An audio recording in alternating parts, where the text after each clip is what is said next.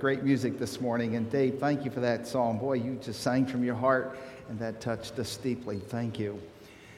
Well, if you're glad to be in the house of the Lord today, just raise your hand and say amen. Amen. It's good to see you here today, and just good to see you worshiping the Lord. And thank you so much for just giving attention to Him this morning. You know, there's an interesting verse in the Bible that just really speaks to my heart. It's in John chapter 6, verse 29.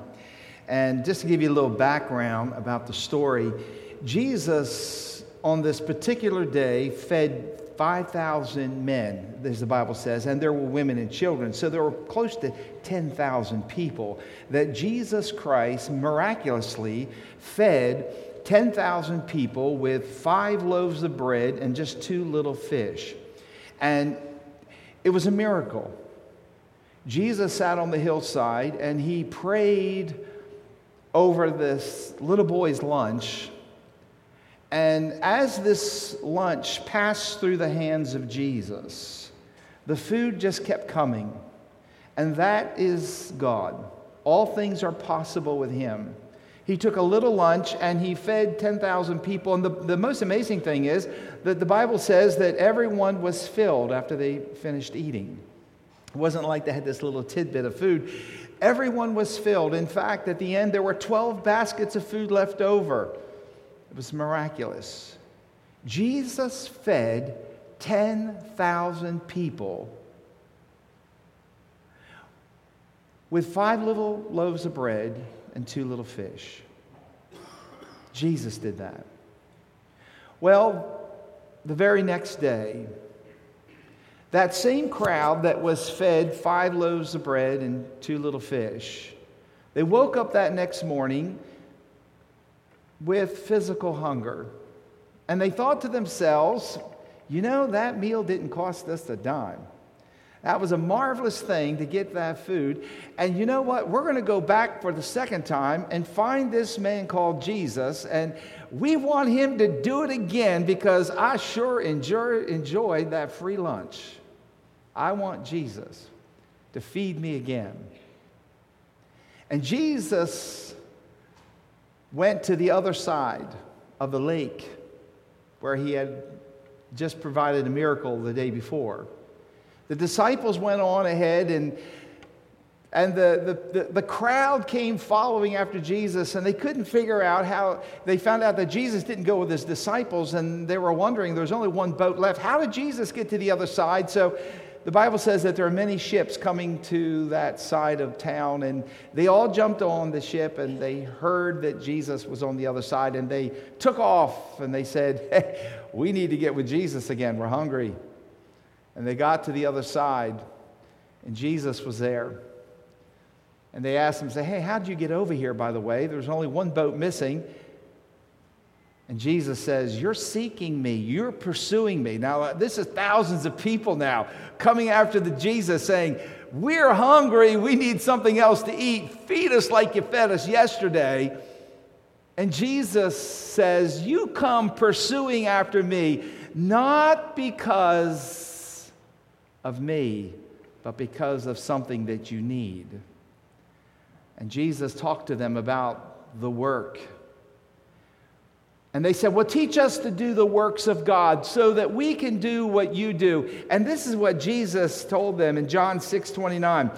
This is the only work God wants from you.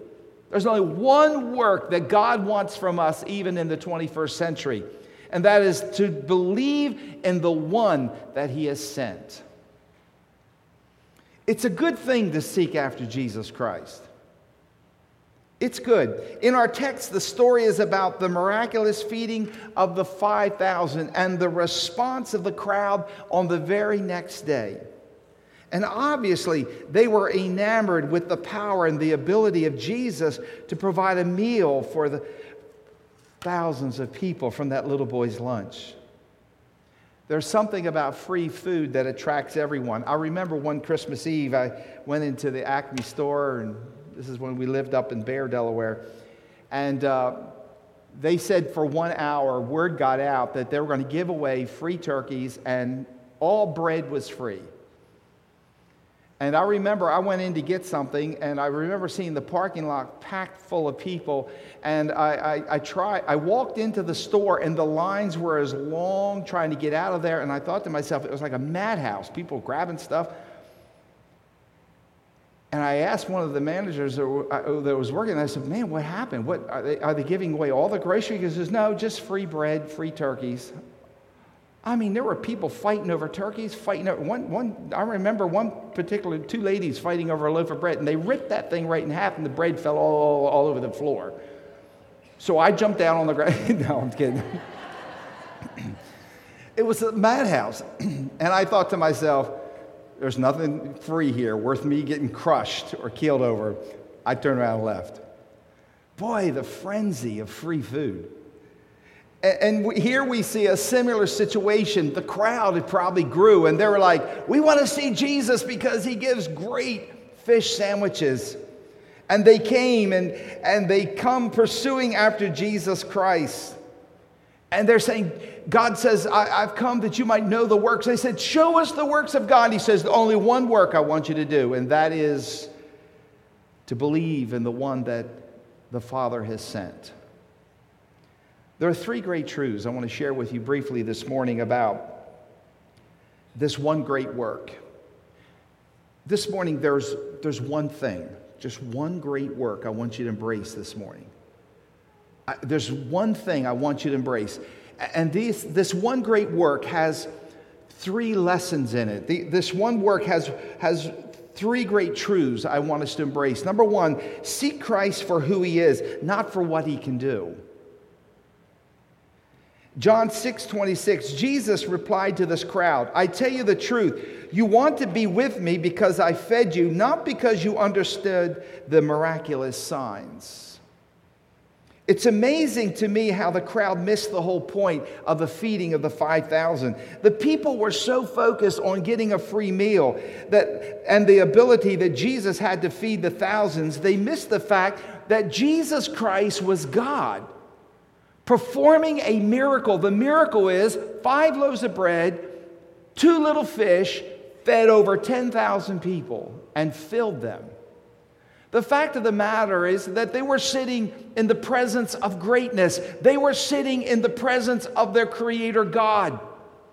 And they were so focused on getting something for themselves that they missed the greatest lesson of all.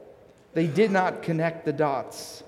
You see, their motive for seeking Christ was all wrong. It was all about what's in it for me. It's all about what will make me feel good, what will satisfy and help me. How will this benefit me?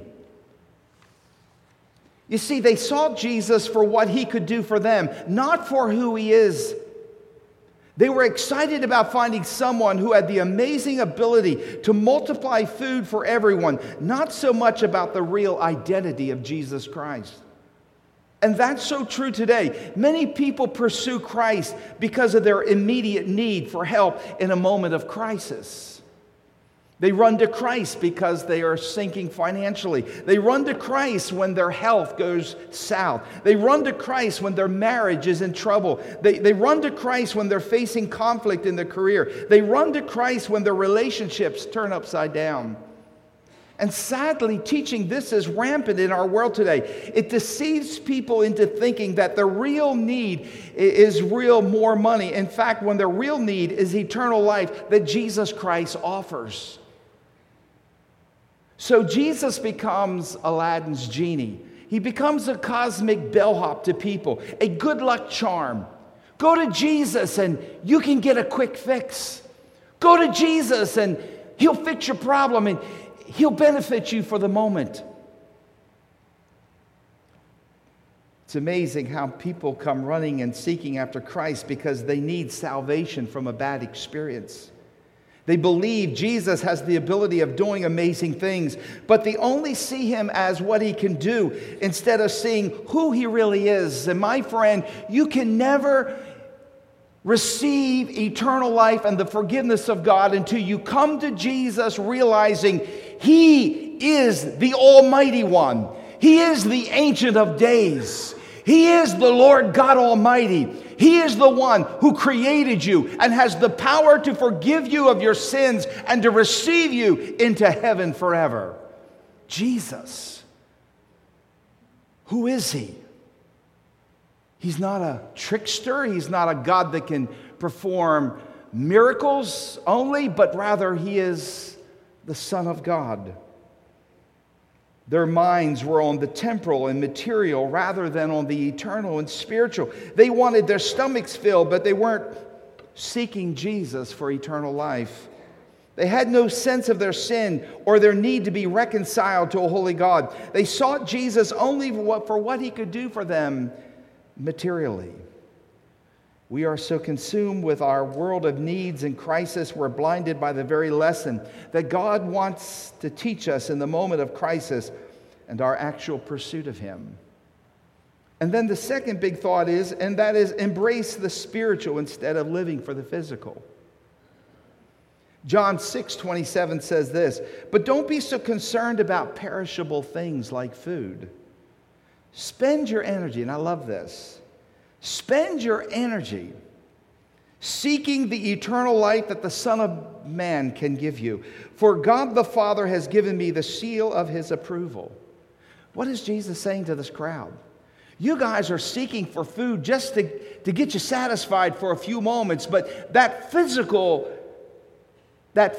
hit for just a few moments is going to come and it's going to go. It's an interesting thing as you read the book of Revelation, the Bible calls people on the face of the earth as earth dwellers. We're bound to the physical world. We live a very one-dimensional life. We only seem to be interested in the things that affect our five senses. We're earth dwellers. We're bound to the physical sense.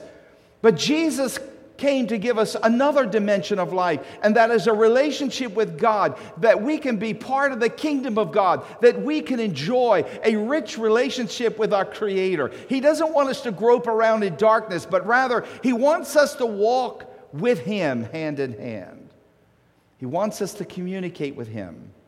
He wants to infuse into us His mind, His heart, His energy, His soul. Jesus said to this crowd, spend your energy not on pursuing things that come and go, but spend your energy into a relationship with God. Now, it's interesting, I find as a pastor, many people are not interested in spiritual things. And the reason why is because it takes energy. It takes energy in this physical world in which we live. We pursue only the physical benefits of life, and they will leave us empty and unfulfilled. And the Bible is clear that our ultimate source of happiness and pleasure is found only in that spiritual walk with our God. David wrote in Psalms 116, verse 11, "In your presence is the fullness of joy. In your right hand there are pleasures forevermore." In other words, when we walk with God on a personal basis, when we walk with God on a daily basis, and when we learn to spend our energy to connect to the Almighty, when we begin to shift our interests from things, realizing they offer no eternal value, when we begin to shift from things and begin to shift into a relationship with God, it is then that our life begins to change radically. How does that happen?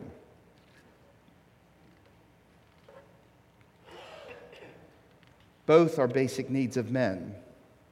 We have needs of physical needs, but we have needs of spiritual needs. The spiritual need sustains the soul, the spirit of man. It gives peace, completeness, connection, fulfillment, joy, and true pleasure. We live in a world where people are losing their significance and meaning of life. People think more about suicide, ending their life, because it's meaningless. To them, they find no purpose or reason for their existence. It's an emptiness in their life. And I say to you today that when you connect to your Creator and when you connect to a rich relationship with Jesus Christ, it is then that your life is going to make sense and have value and purpose and meaning. You see, these folks that came to Jesus the next day were so focused on having their physical needs met, they failed to see God behind the miracle. They failed to see God in the act of salvation. They failed to see that God was being gracious to show them who He was, the God in providing the true bread from heaven. They wanted Jesus to meet the physical needs. John tells us to spend our energy to labor for spiritual life. What does that look like? Number one, we've got to start reading our Bibles like men digging for hidden treasure. Now, the devil will tell you, don't read the Bible, you can't understand it.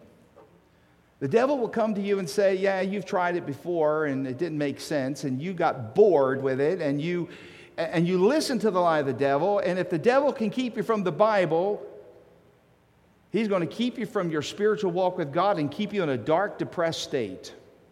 May I say to you today, you need your Bible. You need the Word of God. Secondly, you got to spend your energy wrestling with God in prayer. And I'm the first to tell you that prayer is hard work. The devil's going to throw every obstacle he can against you. And when you start to pray, he's going to try to distract your mind. He's going to try to get you go off track thinking about things that are totally irrelevant. He is going to do everything he can to interrupt that time alone with God. But you got to spend your energy of developing the spiritual man within you. You have to connect to God. You have to get alone with God. And you don't need to worry about gibberish or some kind of spiritual jargon. You just got to talk to God just like you talk to your neighbor or you talk to your spouse. You got to open up your heart to God. You have to share with Him the intimacies of your feelings. You got to share with Him your frustrations. Talk to God. Communicate to Him. He wants you to share your heart with Him. He don't want you to try to pretend to be something that you're not. He knows you. He knows your frame. He knows everything about you. He knows how many hairs on your head. He knows a thought before it even comes to your mind. He knows everything about you. But He desires for you to come near to Him because He wants to draw near to you. And as you draw near to Him in prayer and you begin to develop a walk with God, share your frustrations, share your areas of the weakness of faith, share about Him the things of temptation, share with Him about things that are bothering you, that's eating your lunch. Talk to Him and let Him communicate to you. Let Him speak to you. Wrestle in prayer, like men contending with a deadly enemy for life. We must take our whole heart to the house of God. Sunday is the Lord's day. This is the day the Lord has made. Let us rejoice and what? Be glad. We come to church because God speaks to us. It's a mystery to me. When I get to heaven, I'm going to ask God. It's a mystery how you have hundreds of people and you have one man standing up speaking, and how God breaks His word down and ministers to the hearts of everyone. And we all are on different walks of life. We're all on different levels of spiritual walks with God. But God has a way of supernaturally speaking to us under the preaching of the Word of God. That's His plan. That's His purpose. And God said, don't forsake that. Spend your energy of getting yourself under the spiritual influence of God. Spend your energy. We must take our whole heart to the house of God. We need to worship like we've never worshiped. We need to adore Him and magnify Him like we did this morning as the praise team led us and influenced us to worship. We need to hear like those who listen to the reading of a benefactor's will. We must fight daily against sin, the world, the devil, like those who fight for liberty and must conquer or be slaves to it. Spend your energy, Jesus said, for the spiritual. It's interesting, we tend to the physical very well. But if we're going to grow in grace and if we're going to be the childlike faith that God wants us to have and experience, and if we want the victory that God wants, then we have got to develop the spiritual man. And then number 3, we need to have faith to know that Christ is our only source of life. Let me ask you something. Is there any other source in life that you have found in your life's journey that is more important than your life with Christ? He is your joy. He is your confidence. He is your friend that loveth at all times. He's up with you at 2 in the morning. He's up with you at 4 in the morning. He walks with you. He provides for you in the 11th hour. He is that sufficient blessed one that strengthens you, that helps you get through. You couldn't have got through the troubles you've gone through had it not been for the grace of God to build a bridge for you to walk over. Give the Lord a hand of praise.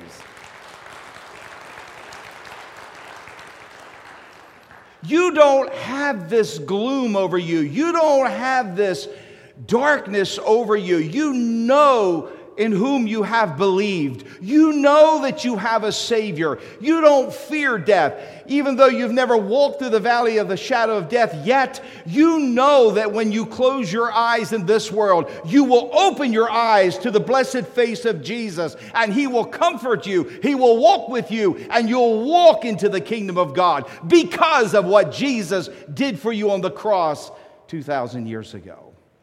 He loves you. Have faith to know that Christ is the only source of life. Jesus looked at this big crowd, and this is what He says in John 6:41 and 42. Then the people began to murmur in disagreement because He had said, I am the bread that came down from heaven. And they said, hey, isn't this Jesus, the son of Joseph? We know his father and mother. How can He say, I came down from heaven? They said, wait, He's just a man. Why is He saying He is the bread of life that came from heaven? Jesus teaches about one of the most controversial, misunderstood lessons in the Bible, that man must feed off the truth of the substitutionary death of Jesus on the cross. The Jewish crowd was satisfied with their own personal religious works and their own little rituals that they had relied on for years from Moses. So they had no hunger for spiritual bread that Jesus offered. Before you are hungry to eat of the spiritual bread, God has to open your eyes to your true condition. Without Christ, you are spiritually starving and spiritually dead. In Christ's day, bread was the main staple in their diet. You could not live without bread. In the same way, you cannot connect to eternity and the true God without Jesus Christ. He is the bread. He is the sustaining strength for spiritual life. Jesus Christ and the work on the cross is the connection between a sinful man and a holy God. Without Jesus Christ, there is no hope for eternity or any relationship with God. The Father sent Jesus into this world to bear the sins of all who believe in Him. And without Him, you're under God's righteous judgment and you're totally disconnected from Him. The greatest person who's in the greatest trouble this morning is the person who refused to accept Jesus Christ as their Lord and Savior. It is the person who says, I don't need Jesus. I'll find my own way.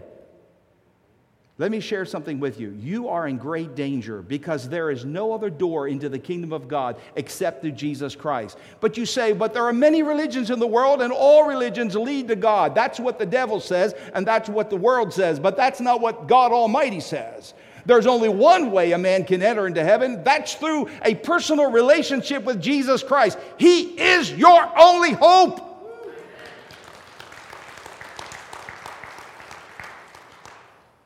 All the other gods are still interred in their graves, but go to Jerusalem, and there's the sign that says, for He is not here, for He is risen.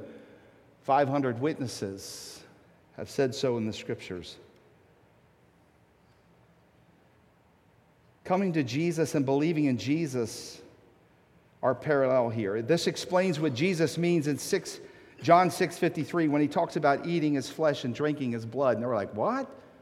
It sounds like cannibalism. But that's not what Jesus meant. It means to consume the work and the sufferings and the death of Christ on the cross, trusting Him to apply the work of connection, forgiveness, and acceptance for your soul. Jesus says that the result of Him coming is not that we will not hunger, and the result in believing in Him is that we'll never thirst and he satisfies the emptiness of the heart. I marvel, I read testimonies of celebrities, rich people, famous people, and they talk about getting to the very top. And when they get to the top, they strive all their life to have all the money they could possibly have, all the fame they could have, all the popularity. They get to the top and they look around and they say, vanity. All is vanity. There's nothing here. It's all a deceptive game. And we read how they commit suicide because the very things that they pursued throughout their lifetime, they found it to be nothing but chasing a bubble that burst in their hands. And they are so disappointed. Life has nothing to offer. Not to the child of God. Because when you pursue Christ, He instills into you His joy. He instills into you His peace. He instills into you spiritual values and spiritual principles, and He's preparing you because you're going to a place of awesome greatness. You're going to the kingdom of God. You're going to rule and reign with Christ as priest and with kings, and you're going to live with Him throughout eternity, and you're going to be joined with your loved ones who have also trusted Christ, and we will be connected with the family of God and with Christ Himself, and we as the church of Jesus will be joint heirs with Christ. We are His brethren, and we will serve in the universe and in the worlds to come with Him, alone with Him forever, throughout all eternity. My friend, our great time is yet. Hey, give the Lord a hand. Amen. Greatness is around the corner for the child of God. Jesus says He satisfies the emptiness of our heart. Jesus becomes our lawyer and our advocate. My sins were nailed at the cross. He has forgiven me. The devil tries to accuse me of past former sins, but I'm here to say the blood of Jesus washed my sins away. He is my lawyer. He's my advocate. He is my bread of life. He is my chief cornerstone. He is my good shepherd. He is my indescribable gift. He is my soon coming king. He is my mediator. He is my mighty one. He is my peace, my risen Lord, my door to eternal life. He is my way, my truth, my life. He is my perfecter of my faith. He is my beloved bridegroom. He is my deliverer. He is my great high priest. He's my judge. He's my light in the darkness. He is my coming Messiah. He is my hope. He is my redeemer. He is my rock. He is my victorious one. You see, this new relationship with Christ moves us to continue to feed off His holy nature that builds us up in our newfound faith. God blesses those who pursue Him. What is our greatest work? Jesus looked at the crowd and they said, you know what your greatest work is? Just one thing. Believe on me who has sent me. What is the lesson that Jesus is sharing with us this morning in church? Listen carefully. It's not what you get out of Jesus. It's not what you benefit from Him.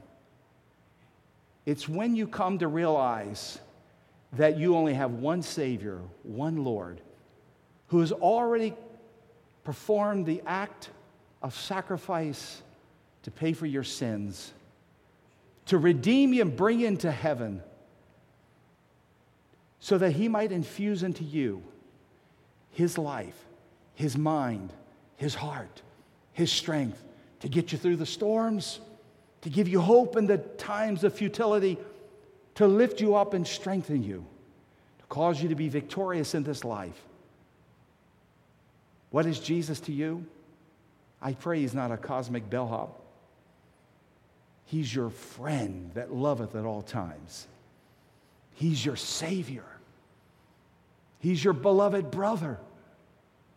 He's a God that can help you. What is the greatest work? Believe. Run to Him. Embrace Him. Open your heart to Him. Welcome Him into your life.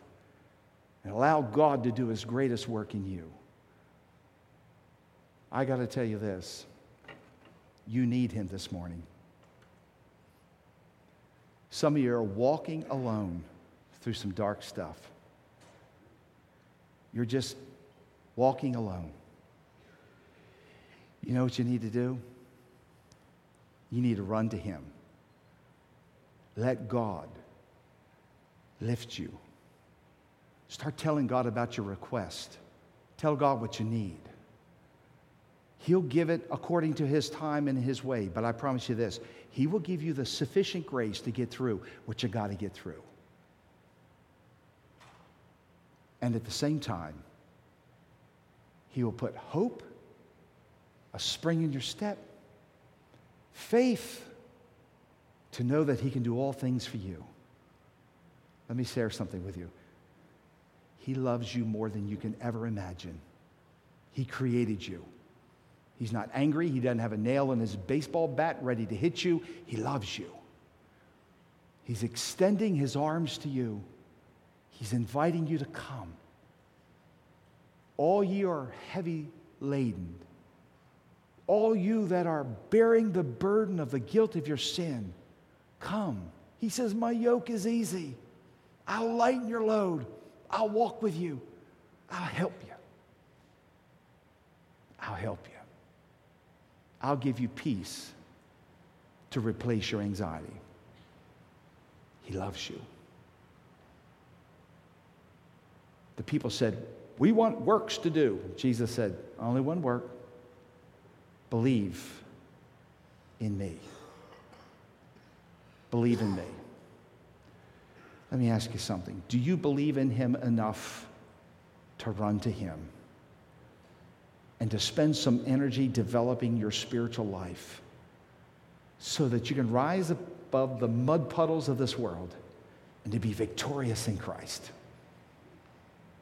We can make it only because we have a Savior, and his name is Jesus.